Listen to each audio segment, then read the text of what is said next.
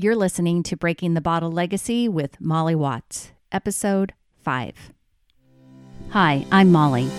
After a lifetime living under the influence of family alcohol abuse, spending more than 30 years worrying about alcohol and my own drinking, believing I had an unbreakable daily drinking habit, I changed my relationship with alcohol forever. If you want to change your drinking habits, then Breaking the Bottle Legacy is for you. My goal is to help you create a peaceful relationship with alcohol, past, present, and future. Each week, I'll focus on real science and using your own brain to change your relationship with alcohol. Nothing has gone wrong. You're not broken. You're not sick. It's not your genes. And creating peace is possible. I'm here to help you do it. Let's start now. Well, hello and welcome back to Breaking the Bottle Legacy. I am your host, Molly Watts, coming to you from a kind of gray, but not too terrible January day here in Oregon. It's actually January 10th, and it is my 10th day of Dryuary for those of you that are following along.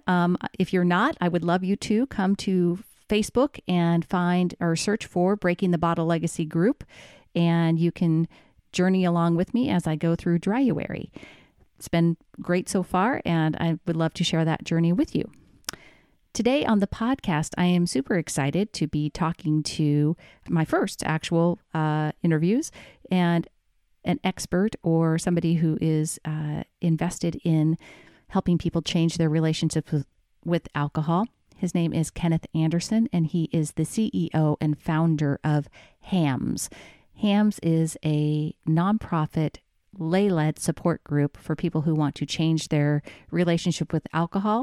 It stands for Harm Reduction, Abstinence, and Moderation Support. So loved talking with Kenneth about the background, what journey led him here, and just learning more about HAMS. So here is my conversation with Kenneth Anderson. Hello, Kenneth. Thank you so much for joining me today and being on Breaking the Bottle Legacy. I really appreciate you taking the time.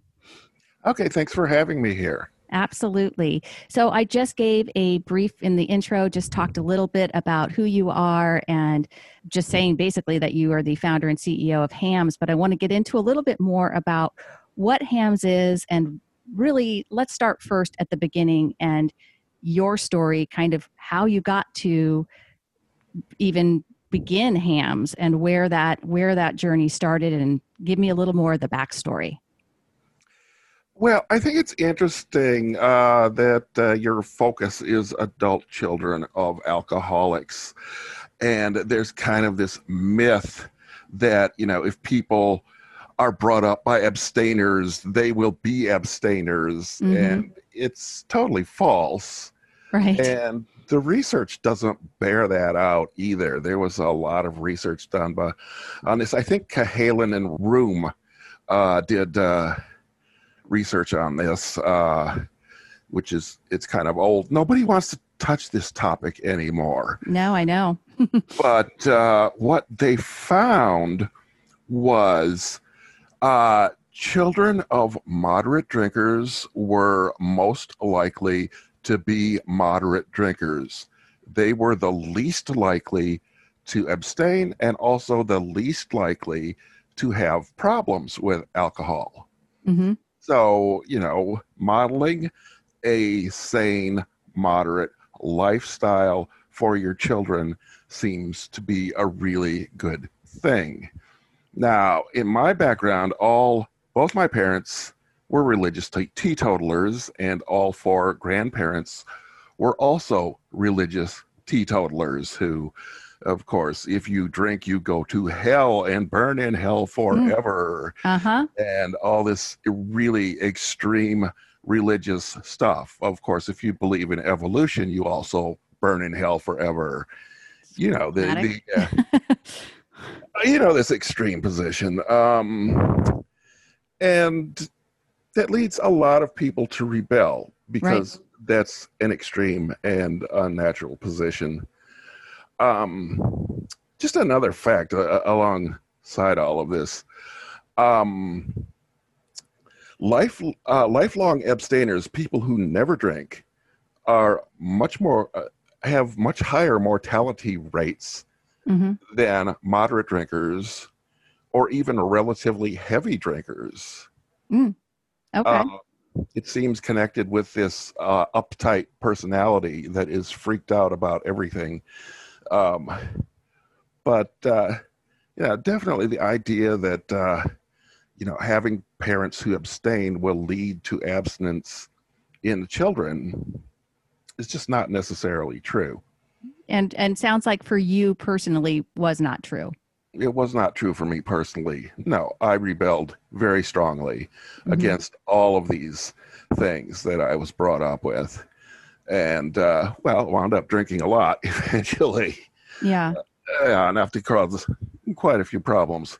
Do you consider yourself, were you ever physically dependent on alcohol? Did you cross that line, do you think? Or were you just, uh, you know, was it impacting your life in any other ways or many other ways? Oh, I definitely met the DSM-5 criteria for severe alcohol use disorder. Um, the the worst of all was when I went to AA Yeah. and drank more than I ever had before in my life. I wound up while I was in AA drinking 5 liters of whiskey in 5 days and Ooh. was going through such withdrawal. I was afraid of a heart attack or a stroke. I mean, the Yeah. pulse was crazy, heartbeat was irregular. I checked into detox, got them to bring me down on Valium so that I didn't, die. Yeah. And I decided that, I had to never go to AA again or it would kill me.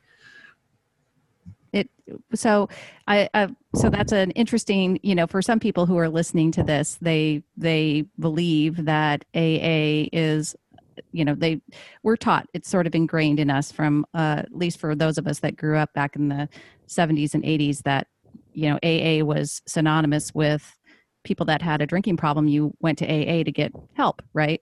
And so for some people that are listening, they may not understand that it's truly not. The efficacy rate of AA has been shown time and time again to not be very to be very low for people. And I know your story obviously is that it actually propelled you to drink more while you were in that program.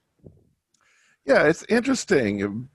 This morning, I wasn't even thinking about this podcast, but in a certain Facebook group, I posted a question. How many people here drank more after you went to AA than before? Mm-hmm. And I had like a dozen people say, oh, yeah, way more after I started AA. I drank way more. Yeah. So, I mean, I'm not here to bash AA and say, don't go if you like it. If you like it, Yeah. go ahead and do it. I have friends that quit their drugs or alcohol with the 12-step programs. I have other friends that quit by joining the Hare Krishnas. Yeah. Whatever you want to do, go ahead and do it. It's not my job to tell you don't do what you want to do. Yeah. Yeah, go ahead. If you like AA, if it fits you, fine. Did not fit me. I thought the theology was horrible. I thought that saying that alcohol is powerful and human beings are powerless Mm-hmm. is ridiculous. The idea that human beings need to be rescued from an inanimate object by an all-powerful God is really bizarre. Mm-hmm. And then if this God is rescuing these alcoholics, why is he letting children die of cancer if he's an all-powerful God? The whole thing makes no sense to me, period. So definitely I was not comfortable there. And, my subconscious just kind of absorbed this whole message that alcohol is powerful and humans are powerless, and just left me completely out of control. And Right.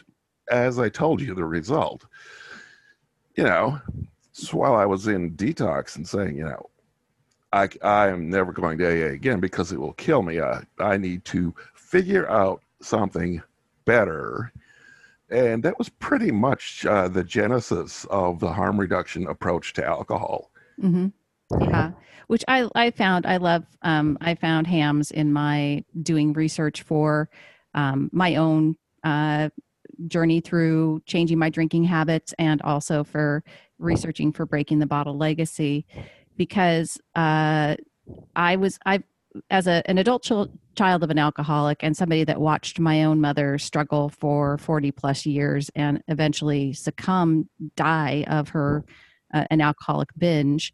Um, and she went through 4 different recovery programs, all 12-step based, and clearly it never worked for her. Right?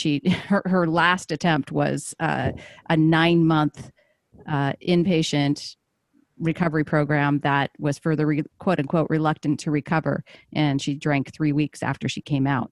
Clearly, no longer physically addicted, physically dependent on alcohol at that point, but she could not get her mind around she could never accept or never.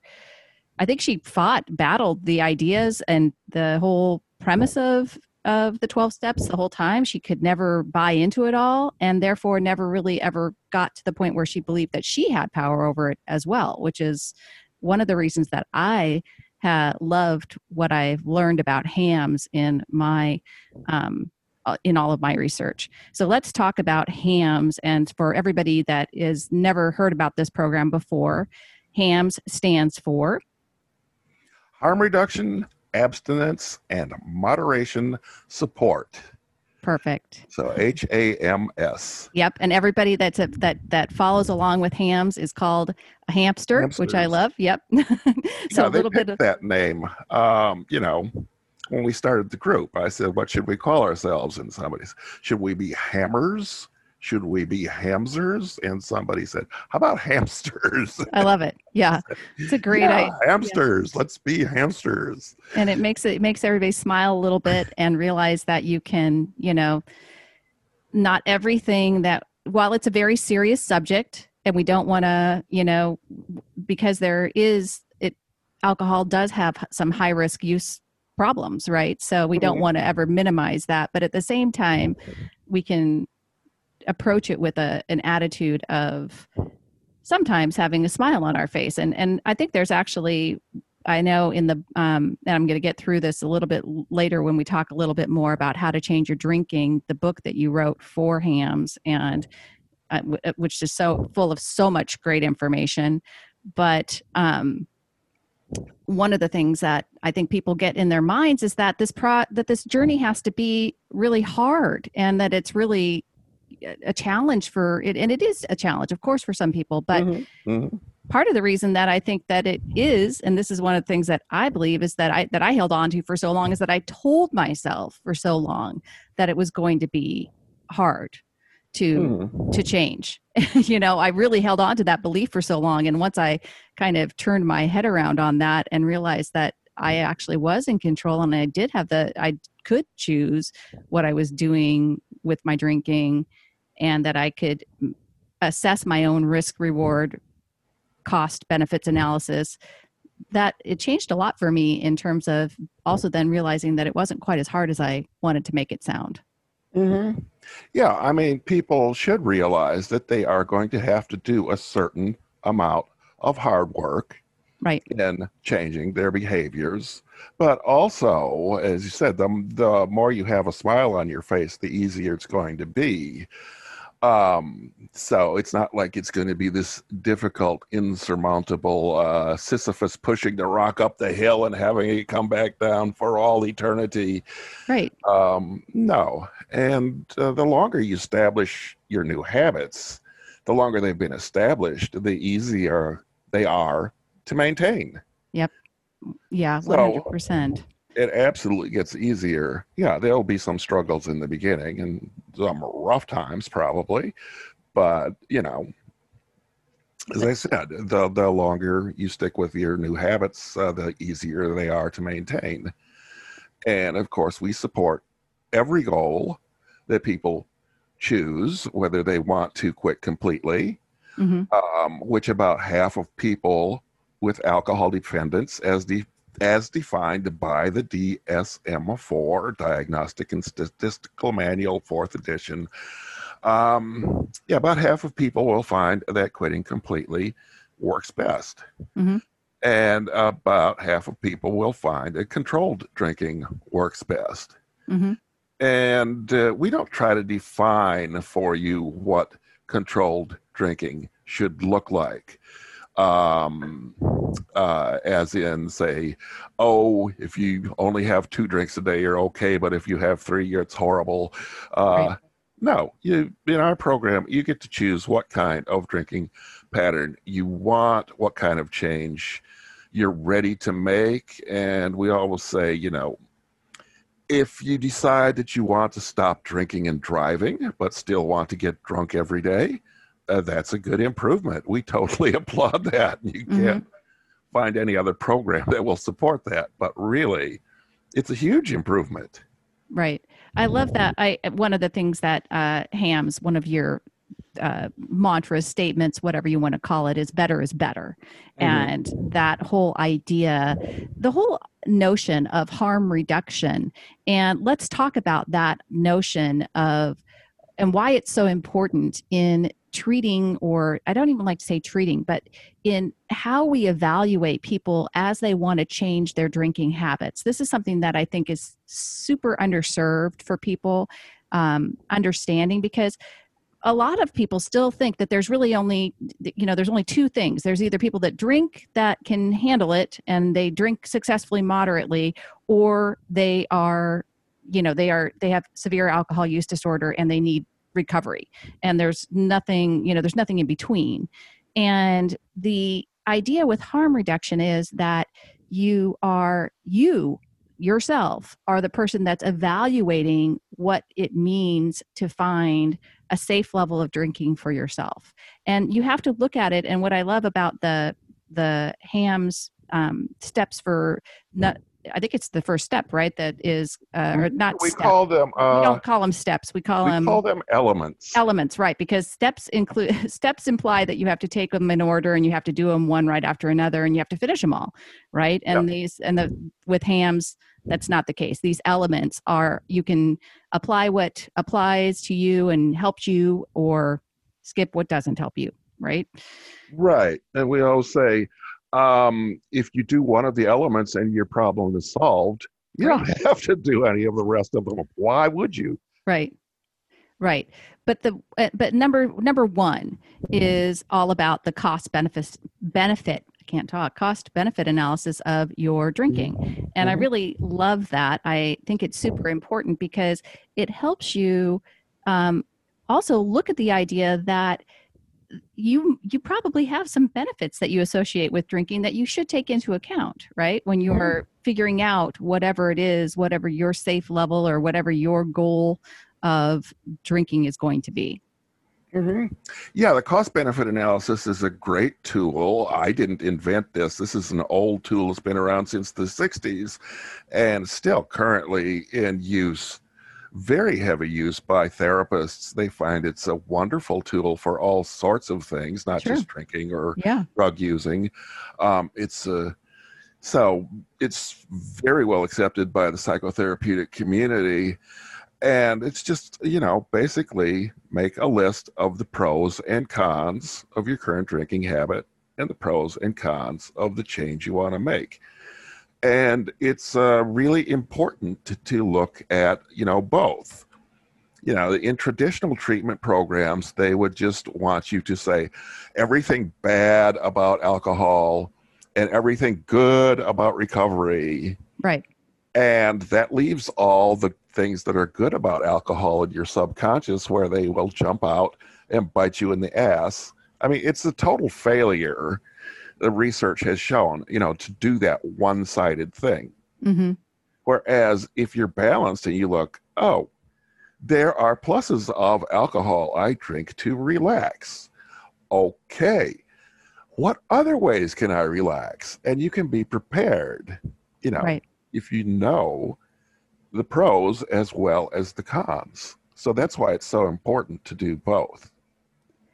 And do you think that people, so what I find too is that people are sometimes suffering for a long period of time. For me, I know personally, I had a lot of, because I am an adult child of an alcoholic, I had a lot of anxiety and worry about my my drinking. Was constantly trying to figure out if what I was doing was, technically safe or not. Looking at all the research, was I considered a moderate drinker, heavy drinker, et cetera, et cetera. Trying to, uh, like I said, rationalize, I guess, what I was doing as opposed to simply just like this, sitting down and really being able to bring it into the logical side of my brain and realizing for me personally that the anxiety that I was causing myself from drinking was something that I could actually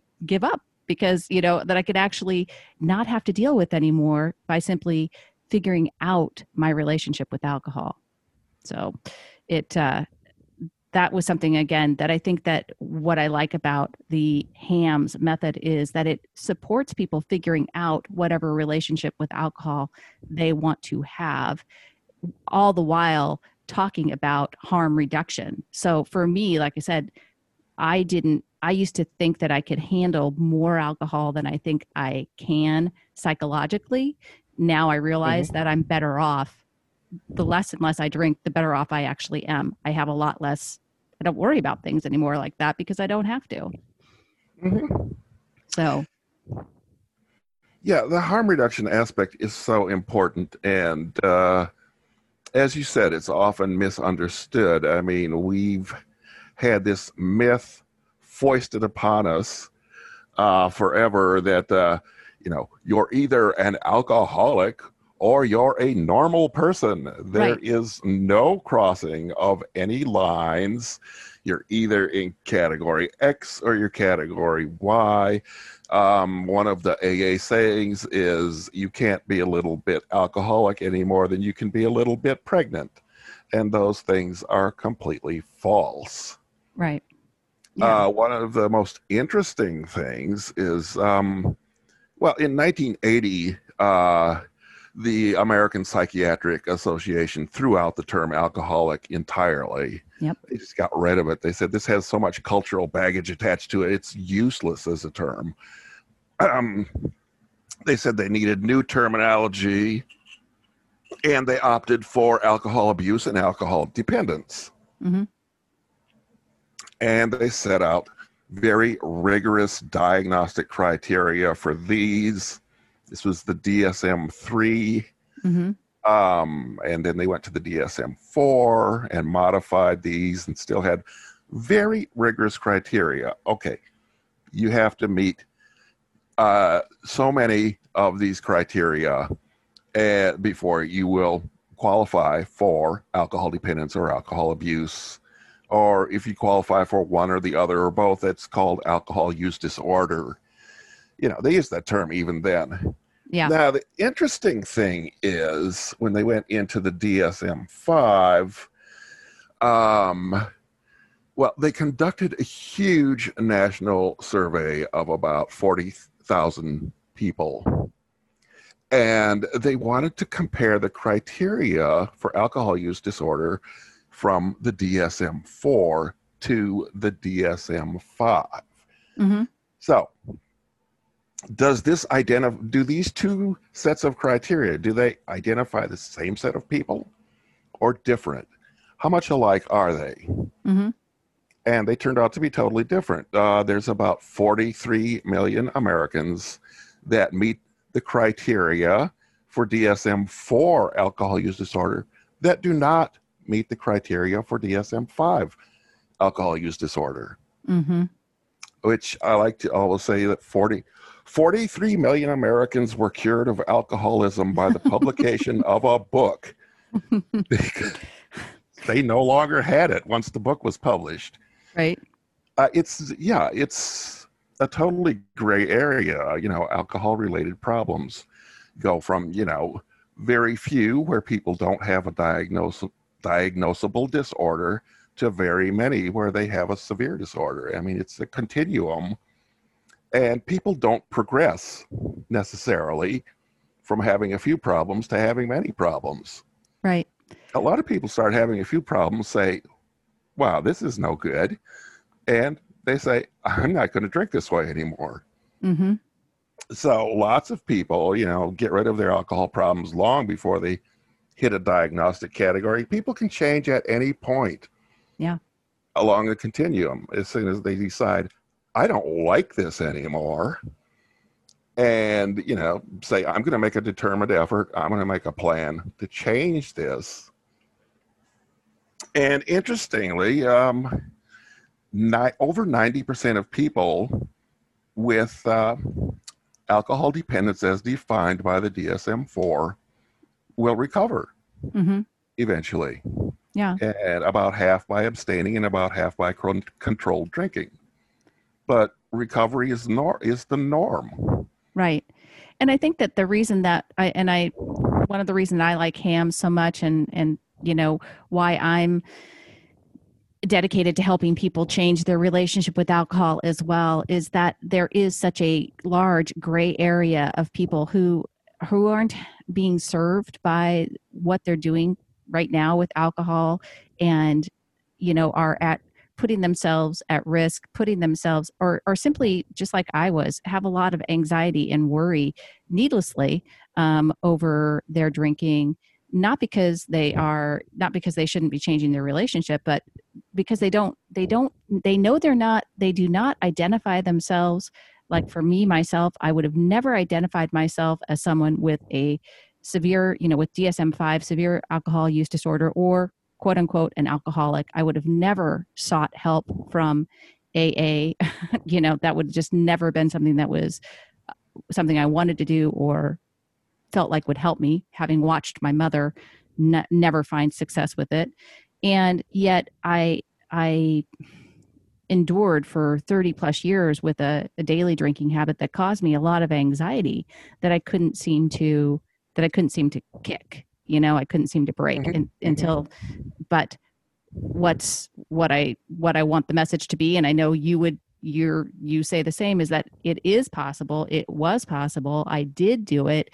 And even while I would say I was never physically dependent, I definitely had a psychological dependence on alcohol that I was able to change. And I believe that, just like you said, most people, whether it be by 90 whatever percent you just told me, most people will be able to find a solution with alcohol that works for them, whether it's a complete abstinence or finding an alcohol, the drinking level that is correct, that works for them.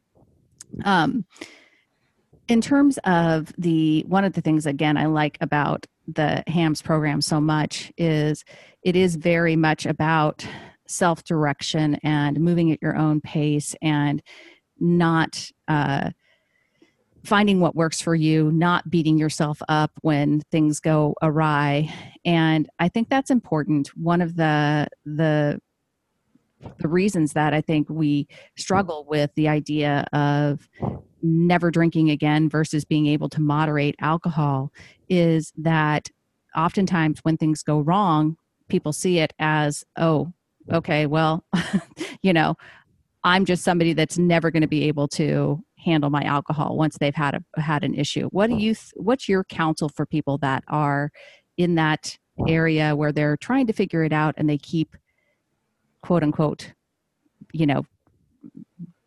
drinking off plan or doing what they don't want to be doing? Well, the first thing that comes to my mind when you were talking about that was people will say, see, what you're doing isn't working. You have to go to AA. Right. And then when you go to AA and fail, you say, it's your fault because you didn't work the program. Right. Instead of saying, oh, maybe AA didn't work for you. Maybe it's the wrong place. Right. So if the program's not AA, the program gets blamed. If the program is AA, the individual gets blamed. That's just bizarre. Right. AA doesn't work for most people. Most people don't want anything to do with it. And for those that go once and see it, most of them just never go back. They say, this is the weirdest religious cult I've ever seen in my life. I didn't want anything to do with this. Now, when people go off plan, Well, in our group, we encourage people to look at their successes. Um, for instance, a lot of people will want to give a 30-day abstinence period a try. An abstinence period is one of the 17 elements that you can choose from. Mm-hmm. And although we don't tell you how long to do it, we do say a lot of people like 30 days. You can pick a week if you want. Some people want to do 3 months. Pick however long you want to do. But a lot of people get together in the group and they do 30 days. There's a group doing dry January right now. I'm there with them. I'm in dryuary myself for the first time ever. So go. And what happens if you do 10 days and then you drink? Yep. Well, we're going to say, hey, celebrate those 10 days. You had 10 days of success and 1 day of non-success. So focus on that. Do you want to continue? You can start again tomorrow. Do you have to count your days consecutively? Or, do you have to do them all in a row? Or can you just count the total? Right. It's up to you, if you do 10 days, you drink once, do you start again from 0 or do you start again from 10 days? And it's up to you, however you want to add your numbers up. But we just want you to realize that, you had 10 days of success. Now you can try for another 10 days of success or another 20 days of success, whatever your goal is. So don't get too obsessed about slipping up just one time. Yeah. And I think that's, the challenge for people. And one of the things that I see, and I'm fairly active in the HAMS Facebook group and watching people too, is that propensity to really beat yourself up and beat themselves when people drink off plan or fall off, a alcohol-free streak, is the propensity to put a lot of self-judgment on that and really get down. And of course, the problem with that whole idea is that when you feel really bad, what do you tend to do? You want to stop feeling bad. And for people that have developed a psychological relationship with alcohol, they tend to then want to drink when they feel really bad. That whole idea of emotional buffering. And so we really have to, that's again, one of the reasons I enjoy the HAMS mantra so much, and all of the ideas surrounding it, is that you guys, there is no element of recrimination or, you've done poorly, it's bad, you have to start again or whatever. It's all about praising the success and trying to encourage at least some evaluation of your progress. I know that's another one of the elements, is really being able to look at that when you do step off, figuring out the why behind it. Mm-hmm. Yeah, the late Dr. Alan Marlatt, who's one of our supporters, did a lot of research on this, and he found that the more people beat themselves up after a slip, the worse the slip got, the bigger the relapse. Right.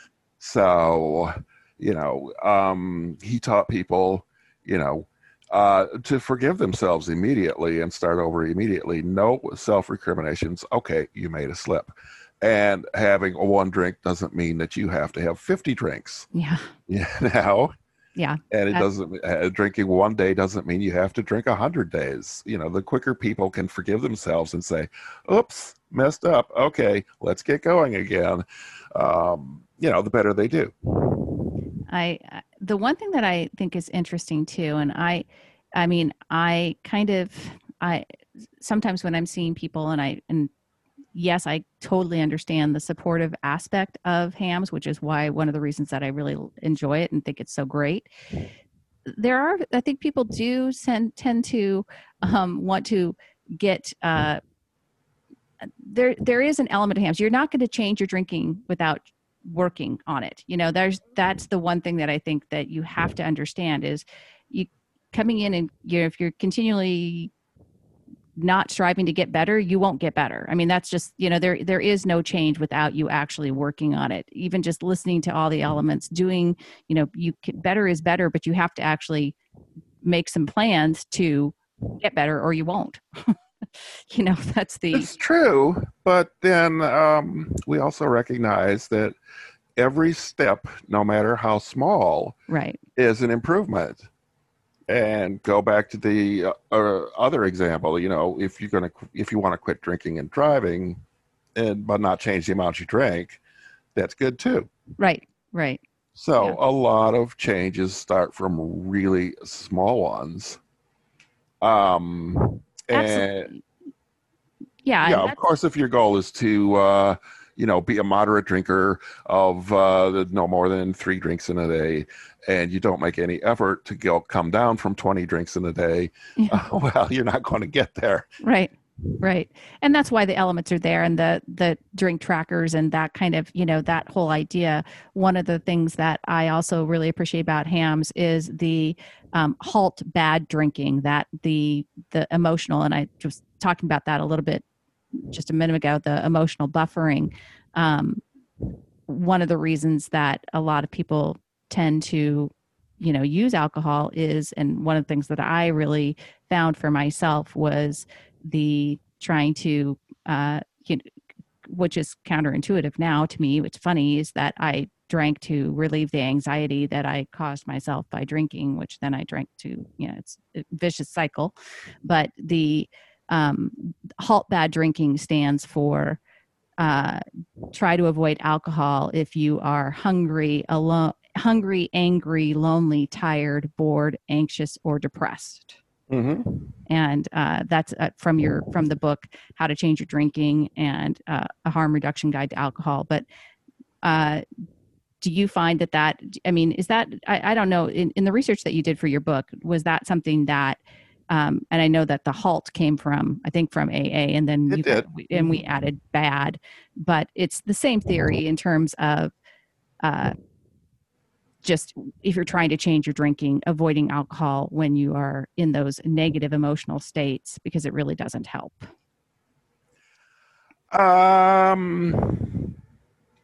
It's a little bit of an oversimplification. Okay, go for it. Tell me why.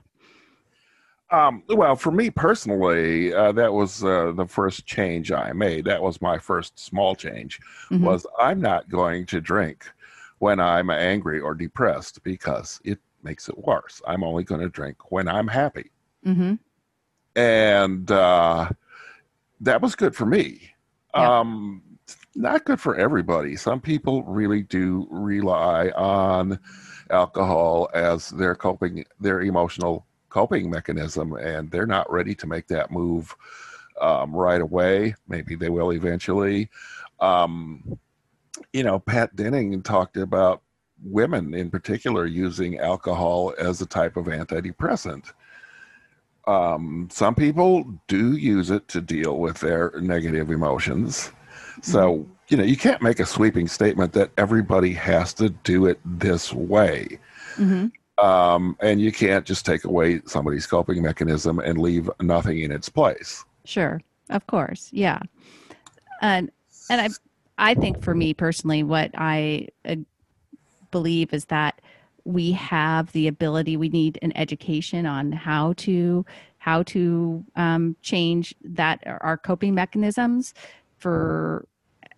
and I know in the book you talk a lot about, or you've got so much information in How to Change Your Drinking, A Harm Reduction Guide to Alcohol. I'm going to link it in the show notes. People need to go pick this book up because it's just chock full of not only strategies, but research and information, and really just a lot of data for people. In my estimation, the way that we really, the most successful way to change your drinking, your relationship with alcohol, is if you get a lot of information. You get all the data, right? You see both sides of the equation, and this book really helped me to do that as well. And in it, you talked about tools of cognitive behavioral therapy, and now I'm not going to be able to remember the other. Dialectical behavioral therapy? Yeah, potentially, yes, EBT. but for me, I know that's been a big part of my process, is learning that I can manage my own thoughts and emotions and have that ability to cope myself, and want to be able to use that power of my own brain to and realize it. And I think that other adult children of alcoholics, we grew up telling ourselves stories and learning things from our alcoholic parents that we've just kind of, they've ran in the background of our lives for so long, that until you take a step back and really understand what's driving you to what the beliefs are that you have, and how you don't have to just, you don't have to keep on believing them. You can literally decide to change how you see things and view things, and becoming your own best coping mechanism is possible, in my opinion, for people, that you can use your own brain to overcome some of these thoughts that you've had or beliefs that you've held on to for so long. Absolutely. Human beings are powerful. Yeah. Your Yeah. brain is the only power you have, and it's not your enemy. Right. Which, I mean, that's what the traditional rehabs teach you, is that your brain is your enemy. No, your brain is not your enemy. Your No. brain is your best friend. Your brain is the only thing that's going to get you out of this. So Yeah. you have to become the master of your own mind. Right. And there are various ways to do that. Um, basically, I think they basically break down into two ways. And one is Stoicism, and Yep. one is Buddhism. Yep.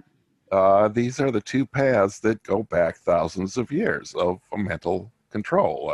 Stoicism developed by the Greeks and Romans, and Buddhism originating in India and then spreading other places in Asia. And basically, I think one of the most useful things I did was reading the handbook of I always pronounce the name wrong. Epictetus, I Yeah. believe. Yeah. I saw that. I actually was just looking that up from the book. So I'm eager to actually look at that too. You read that it's not that long, like 46 something pages like that, but it's Yeah, I think you used the word pithy. It's kind of pithy. it's very pithy. I think it's, if I remember, it's 46 chapters, and each chapter is like 1 to 2 paragraphs. So I would read one per day, Yeah. because that's enough to digest. Yeah. But yeah, So these that's are, I something you mean, sit down and read through all at once and right. absorb. But, Right. reading one per day and going through that, I found that just a tremendously useful exercise. Um, of course, if you prefer a book that was published last year instead of one that was published 2,000 years ago, that's good too, because there's a lot of good current literature written too. But it stems right directly from Epictetus. If you read Albert Ellis, um, who invented rational emotive therapy, that's Hmm. the father of cognitive behavioral therapy. Um, yeah, he says right out, yeah, I got all this stuff from the Greeks and Romans. What's really funny about that is that I feel like that is kind of this cognitive behavioral therapy and rational emotional emotive therapy. I feel like that stuff is so largely ignored in our upbringing and schooling. And it's really like the key to life. I mean, honestly, if you figure out how to manage to manage your mind, whether it's drinking or any other habit that doesn't serve you, you're going to be far better off once you get the handles of, in my opinion, either, just like you said, either Buddhism or cognitive behavioral therapy, rational emotive therapy. Those things really help you with just about anything that you're trying to accomplish in your life. Hmm. Yeah, me being a very rationalistic type person, a very head person, I like the Stoic perspective Yeah, me too. better. Yeah. I'm, That's more that comes more natural to me, but a lot of people like more of the dialectical behavioral therapy, which is a Buddhist influenced approach, and that works great for them. There's a lot of similarities between the two as yeah. well. Yeah. For sure. And it's, just like you said, it's about finding whatever's going to help you support your own goals. But I think that for me, like I said, for my journey, that was definitely a big part of it, was understanding. And I didn't know about it prior to working on all of this. And so, which is what's amazing to me, is that we spend so little time. I think our kids could really benefit from understanding a little bit more about those types of theories as they're growing up. So the two books that you have written, and the one book that we've been talking about, How to Change Your Drinking, and then also a newer book that you've just recently co-edited, Better is Better, Stories of Alcohol Harm Reduction. They're both available for sale through the HAMS website. Yeah, that will link you to Amazon. It's we sell them through Amazon, not directly. I don't want to get involved with wrapping packages and shipping them out and all that stuff. Amazon is professional at that, so they take care of all that stuff. But yeah, we publish them through Amazon, and we prefer that you buy them through Amazon because we get a bigger royalty, and that's what supports the organization, which is a 501c3 nonprofit. Awesome. Yeah. And so I'm going to link both. I'm going to link to HAMS, obviously, in the show notes, to then both of these books as well in the show notes. They'll take you directly to the Amazon link. And one more time, HAMS is a peer-led, free of charge support and informational group for anyone who wants to change their drinking habits for the better. And before we leave, I should say the second book, the Better is Better book, it's a 99-cent Kindle ebook, so it's really affordable. It's not long. It's 50-some pages, I believe. So it's only 99 cents. It's the book of stories, and I have to say that April Smith, my co-author, is the one that actually collected all the stories, edited all the stories. Awesome. I kind of wrote an intro and put it in the final form. So I got to give credit to the person that did most of the work. Yeah. Perfect. Wonderful. And April's also a part of HAMS, so that's wonderful, and HAMS for Women. So that's wonderful. And, everybody likes to hear success stories. And I think that's Better is Better is just a great way of helping other people see that this is possible. And some of these stories are pretty, people had some pretty severe use, and were able to come back, to create the relationship with alcohol they want. And for me, I know that's ultimately my goal, is to help people understand that they have that power, they can do it. And HAMS is just one resource that is, for me, I find to be very non-judgmental, very supportive of. What I love is the support of different goals. And so I really encourage everybody to go check it out and learn more about harm reduction, abstinence, and moderation support. Okay. Perfect. So, Kenneth, I really appreciate you coming on, and I am excited to share this with people. They'll be interested in learning more about your history and founding of this great nonprofit, and also to explore more. Folks, if you have not picked up How to Change Your Drinking with this book, the first book written by Kenneth, you really should, because it is really, there's just so much information in it, and it really can help you in terms of figuring out your strategies, your goals, and how to create the kind of relationship with alcohol you want. Okay. Thanks for having me. Absolutely. Kenneth, I appreciate it so much, and I will see you on the Facebook group. Okay. Thanks. Thank you for listening to Breaking the Bottle Legacy. This podcast is dedicated to helping you change your drinking habits and to create a peaceful relationship with alcohol. Take something that you learned in today's episode and apply it to your life this week. Transformation is possible. You have the power to change your relationship with alcohol now. For more information, please visit me at www.mollywatts.com.